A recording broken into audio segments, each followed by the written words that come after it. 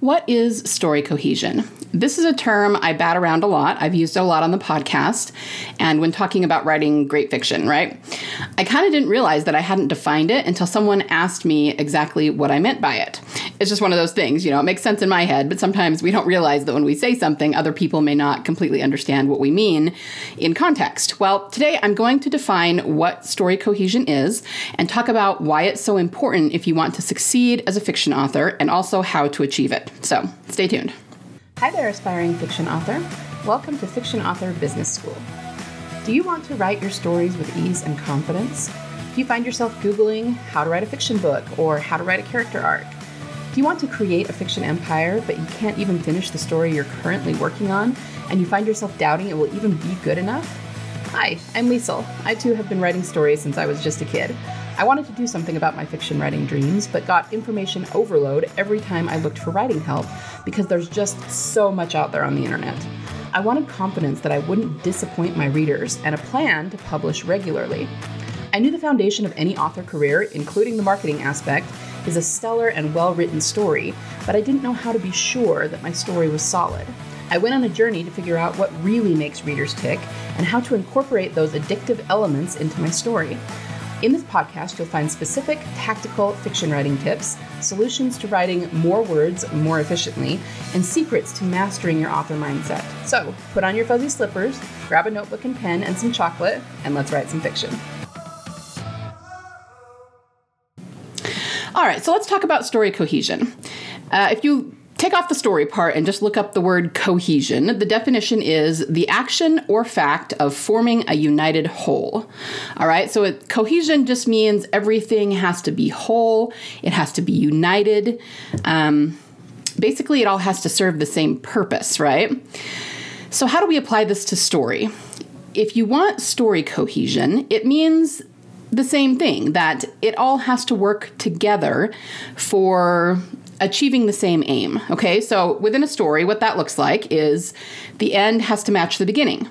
The beginning and the end have to go together with the middle. The story needs to proceed logically from beginning to end, and the entire thing, every aspect of your story needs to work together to accomplish the same thing. Now, explaining it like that might sound like a tall order, but I promise that when you know how to craft your story from the start, it's not as hard as it sounds, okay? You just have to know exactly how to do it. And then you, like anything else, you learn how to do it and you start to do it pretty naturally. So why is having a super cohesive story important? Well, there's two different ways that we can talk about this, from the reader standpoint and then from your standpoint as the author. So let's talk about readers first. The reason that story cohesion is so important where the reader is concerned is because it creates catharsis, all right? It creates a lot of emotion in the reader when the story is cohesive from beginning to end, and that creates reader satisfaction. And of course, we want that because it's going to bring the readers back to us again and again to read our stories. It also creates what I decided to call poetic symmetry. I mean, it's kind of like poetic justice, but it doesn't necessarily have to do with justice or, the bad guy getting his comeuppance or anything. It just means the story just makes sense, and the reader it's not even so much that they can predict where it's going, maybe they can, maybe they can't, but when something happens, it just makes sense, okay? So let's talk about an example. I talk about The Princess Bride a lot, right? The reason Inigo Montoya's story is so compelling is because it has a lot of cohesion, okay? We learn at the very beginning who he is, what happened to his father, and that he has this lifelong quest to get revenge on the man who killed his father, and then throughout the story, everything he does, even if he, as the character is not aware of it, is pointing him to a place where he is going to be able to face down his father's killer.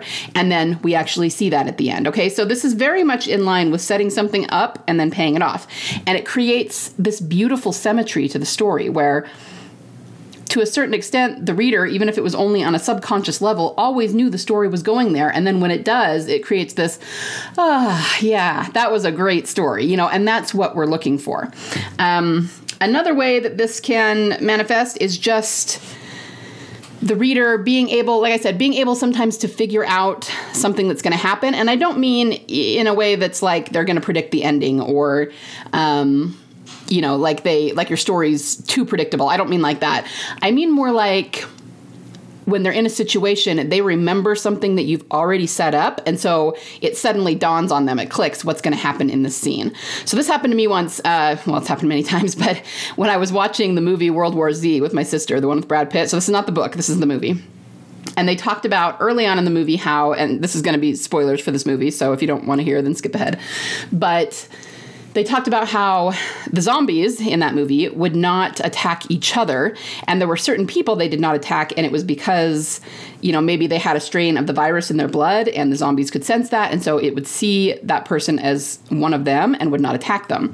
So then kind of near the end of the film, Brad Pitt gets stuck in a room and there's a zombie outside and he really needs to get past this zombie. He can't just hang out and hope the zombie leaves. Like, I think his family's in danger. There's like a clock ticking, you know, and he doesn't know how he's going to get past him. But then there's a vial of the virus. And I remember sitting and watching that with my sister and it just clicked for me. And I was like, oh, he's going to inject himself with the virus. And my sister, who was not a writer, you know, she was just watching it and she really had no idea what was going to happen. And she was like, what? And then he did it. I remember her turning to me and going, how did you know that? You know, she was just absolutely flabbergasted that I figured that out. And I kind of had to train myself not to blurt things like that out because I'm usually right and it sort of ruins it for the people who are watching it. But that's the idea. You know, because they set something up, you can kind of see where they're going with it. And that, even though it seems like maybe it's predictable or maybe you would see it as, you know, the reader figuring it out too soon, guys, I'm telling you, the reader actually likes that. You don't want it to be so on the nose and so obvious that they're figuring out the climactic moment in the first chapter or anything like that. But when they can figure something like that out, it's part of the wiring of the brain. When things click and we put patterns together, it actually creates a sense of euphoria and the reader feels smart and they feel really in line, in tune with the story. And they love that. That actually creates a lot of catharsis and a lot of emotion. And then they want to read more of your stories. So you can kind of see that story cohesion is important for the reader. It's important for your story to be successful. And the more that you can manufacture this in your story, the more successful you'll be. And readers will want to come back to your story. Okay? So from a reader standpoint, that's why story cohesion is important. Now, what about you as the author? Well, once again, it creates reader satisfaction. And for you, that means you're going to have more fans, more mega fans, more downloads, more sales, better reviews. And you're going to have readers that just come back to your work again and again because they know you know how to tell a great story. And, you know, it's one of those things, you're not going to hear this term in reviews. They're not going to say this author is great at story cohesion. No, I mean, it's really a subconscious thing. They just know that you told a really great story and they loved it, right? I honestly think, just as kind of a little side note, that this is the difference between authors who can write cross-genre and be super successful at it and those who can't. Because if you're not writing a deeply emotional story and you don't have a lot of story cohesion and you're not using the human template for storytelling, you can still have moderate success if you're just writing plot-driven, trope-driven kinds of stories and don't have anything deeper than that, because there are people who will read those stories just because they love the genre and they love the tropes in the genre, okay? And more power to you. But if you then tried to write cross-genre, your fans have no reason to follow you because they don't really like that genre. If, on the other hand, you know how to tell a great story that really grips them and touches them and gets them in tune with your story and has cohesion, they are going to follow you to other genres, or at least a really good percentage of them will, because they know you know how to tell a story. And even if they don't read that genre, they will still want to read everything you've written because they love the way you tell stories. And I can attest to that firsthand because I write several different genres. And of course, not every single reader reads everything I write. That would not be realistic, but a good percentage of them will follow me and write anything I come out with because they just love the way I tell stories. And they always feel emotion when they read it, you know, and I've been told that by many, many readers. And so that's how I know that. But I also know that there's plenty of people that you will hear say, oh, you shouldn't go cross-genre, you know, you'll be starting from scratch and the audience won't follow you. And there is truth in that, especially when it comes to the marketing and a new pen name and having to grow everything, your audience. But again, I think if you know how to tell a really good story, you're going to have a lot more fans who will follow you one way or the other. And you can, you know, we could go back and forth about that for a long time and about whether that's going to mess up your also bots and things like that. But I'm just saying, people who know that you know how to tell a great story don't care as much about the genre, and it is because you know how to create a story with story cohesion in it, and they just they know that if they read something you write, they're going to feel something. So they're going to buy it no matter what genre it is. Okay, so just something to keep in mind. So the next question is it possible to manufacture this? A lot of people think that this kind of, I'm calling it story cohesion, but the kind of stories that just gel and they're just so beautiful and they come together so well, people think that that's a happy accident, or it's something that only talented writers, quote unquote talented writers, manage to pull off. But I'm here to tell you that it's not just a happy accident, and it's not just something that only certain people can manage. It's much more than that. And it can be planned and purposely manufactured. And you can purposely create story cohesion. If you know how to do it and you're doing it mindfully and purposefully, it's almost impossible for you to fail at being an author, because you know exactly how to create that story cohesion, how to create that emotion, how to create that catharsis for your readers. And if you're making them feel something, then your book really can't fail. That's why they're here. You know what I mean? So you can learn to do this purposely and not just be guessing that hopefully your book will resonate with someone. All right. So how do we do this? How do we know that our stories are cohesive? Sometimes it's, we all know we have blinders on when it comes to our own work. So sometimes we don't realize that it's not cohesive. I'm going to tell you some things you can do to, kind of give yourself a checks and balances so that you do know that. But first, I want you to envision something. I'm going to go into a little bit of a metaphor here, and just go with me, because this is a really good way to think about story cohesion. Let's say that you decide you want to bake some cookies.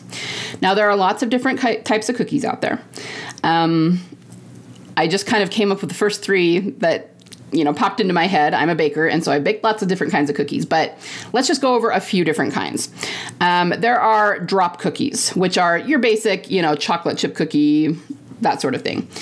Basically, when you make drop cookies, the general way that most recipes work is that you first cream together the wet ingredients. Usually you start with butter and sugar, or whatever the fat is, and then the sugar, and then you add eggs and vanilla. So it's all the wet ingredients. And then you add the dry ingredients, which is flour, baking soda, anything else that might be going in. And then after that, you add in the add-ins, which would be candy or chocolate chips or whatever. And they got their name, drop cookies, because you drop them by a spoonful onto the cookie sheet. And usually these bake for 10 to 20 minutes, just depending on the recipe. Okay. Then you have a different kind. You have something called shaped cookies. These would be something like shortbread cookies or sugar cookies. They're called shaped because you can actually roll them out into different shapes, right? The basic recipe works usually pretty much the same way, with slightly different either slightly different ingredients or slightly different ratios of ingredients. So maybe powdered sugar instead of sugar, maybe more butter or lard than the drop cookies would be, something like that. But what happens with a shaped cookie is it creates a much wetter dough. Okay, so it doesn't come together and pull away from the side of the bowl like a drop cookie would. And generally, you have to put it in the fridge for anywhere from an hour to overnight, and you have to let it kind of solidify in the fridge and harden. Then when you take it out, that's when you shape it. You can do it by shaping it into balls with your hands, or you can roll it out and use cookie cutters. I mean, there's, literally the sky's the limit. And then you bake them. They usually bake for a little bit less time than drop cookies, more like 8 to 12 minutes. Again, just depending on the recipe. So that's a different kind of cookie, and it has a completely different kind of recipe.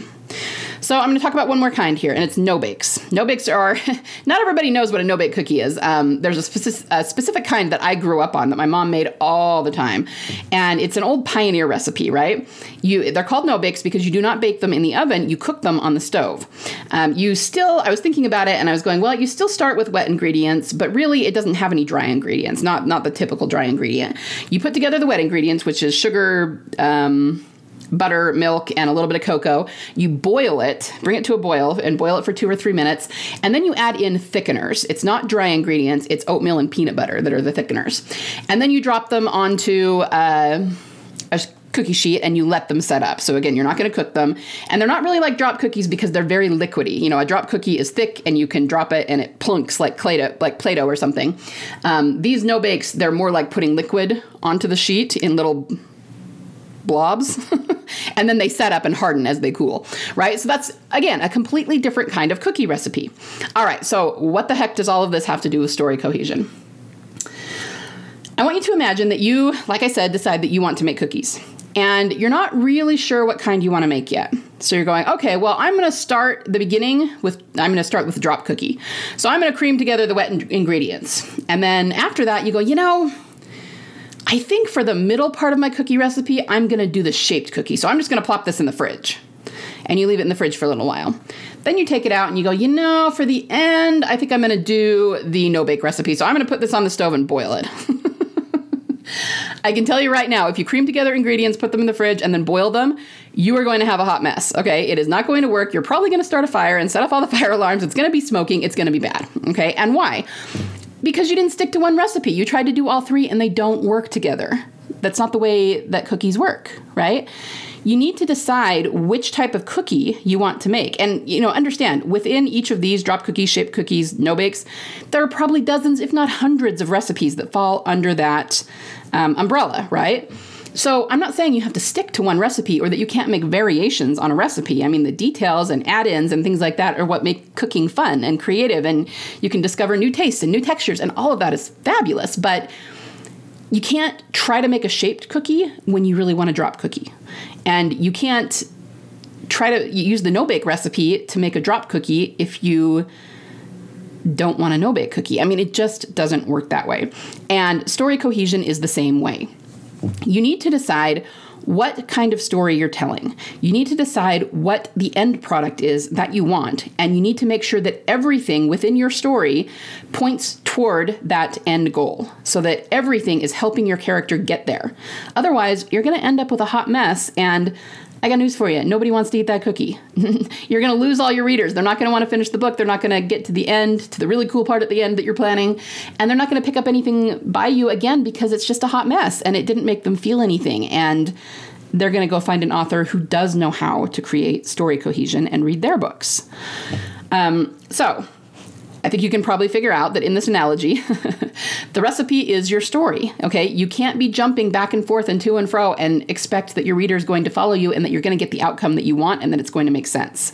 You need to figure out where you're going and then just make sure that every single part of your story, and that means every character, every world-building detail, every subplot, every scene, every event, all of it is guiding your character toward that final outcome. And if there's anything in your story that does not serve that final outcome, you need to either cut it or find some way to make it relevant so that it does serve that end outcome, right? So finally, how do we actually achieve this? It's one thing to say it's what we need, but how do we achieve it? Well, I mean, it's pretty much what every writing course is about in detail, which means we could take hours and hours and hours and hours to discuss it. But just for the sake of brevity, I'm just going to give you a few pointers here.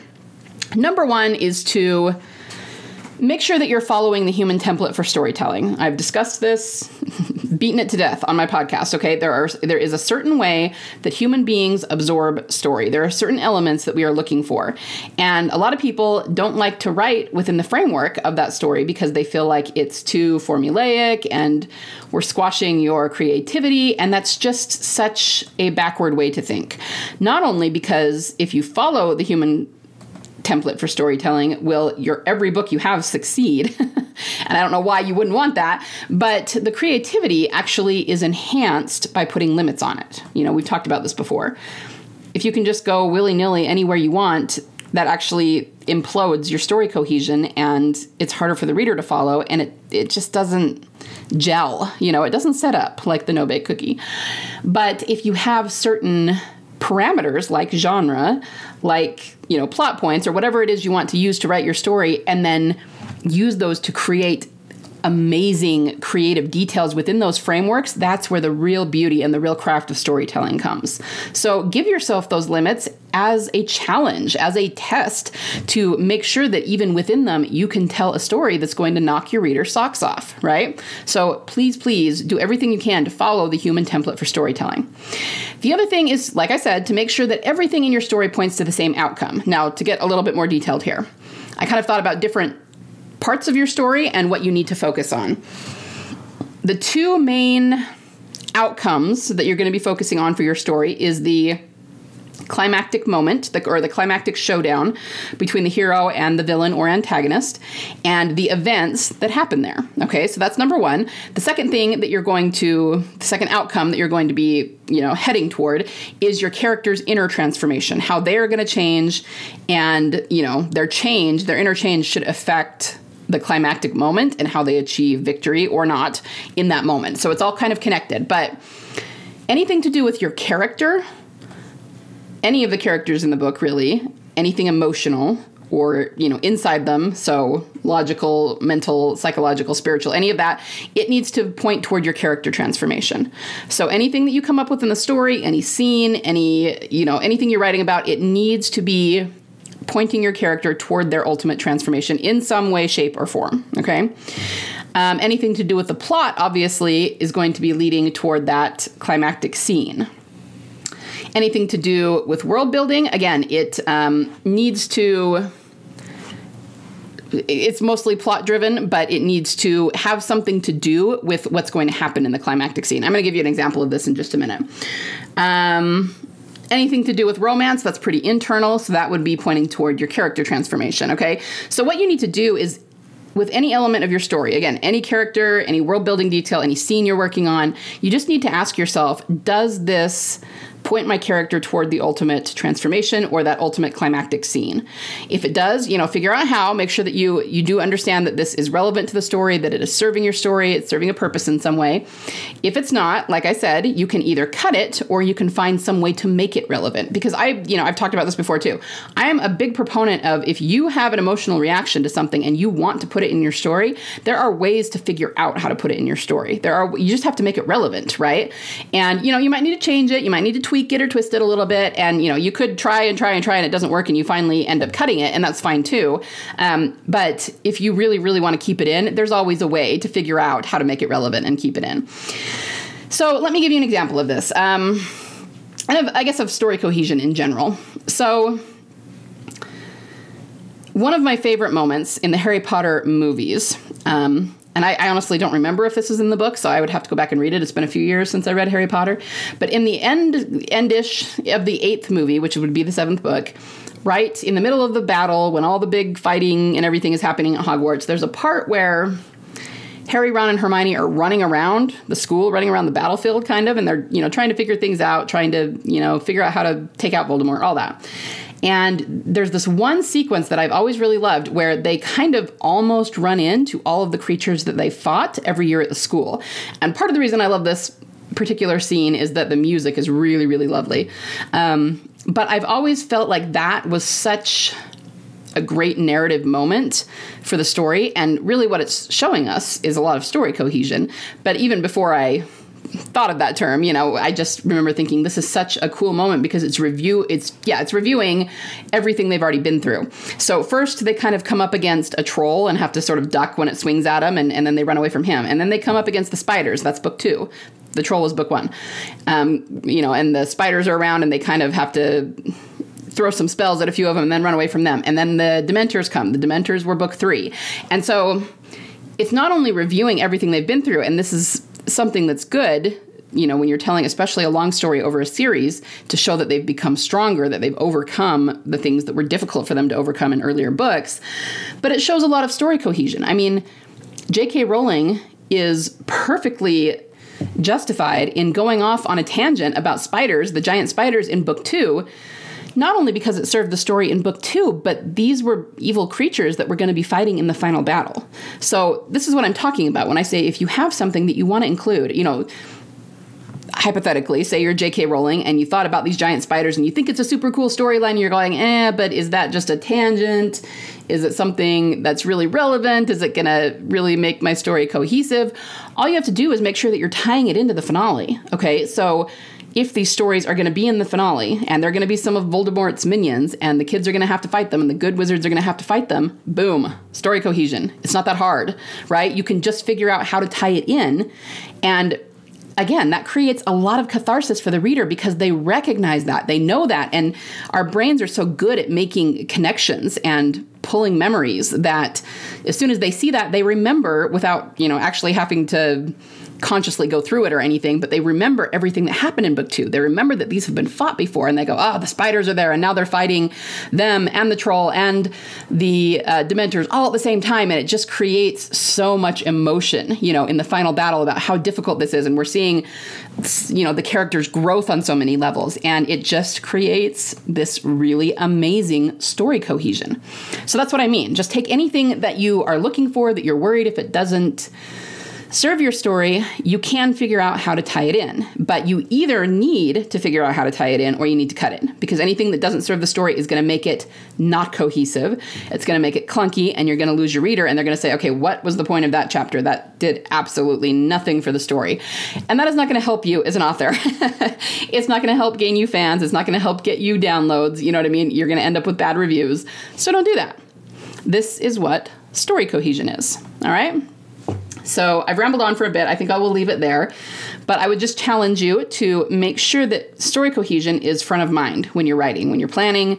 Make sure everything fits. Make sure everything points toward that final outcome, the internal character transformation and the external climactic showdown, the plot. And if it doesn't right now, then figure out how to make it relevant. And if you can create that story cohesion, you can create lifelong reader fans, because once again, they will come back to you time and again because they know that you know how to tell a great story. You have story cohesion, and that will always make them feel something, and therefore it will always be worth it for them to buy your book. Okay? All right. Everybody have a wonderful day. Happy story cohesioning. Totally a word. And I will be back on Thursday. Bye. Thanks so much for listening today. Before you go, would you be willing to do me a solid? If you found any value at all in this episode today, would you be willing to share it with other authors just like you in the hopes that they might find some value in it as well? Happy story crafting this week. Remember, only you can bring the world the unique story that you are trying to tell. Only you can succeed in your own unique way in getting it out of your mind and your heart and into a medium where it can reach thousands, if not millions, of salivating readers. You don't have to worry about failure because there is always a market for awesome.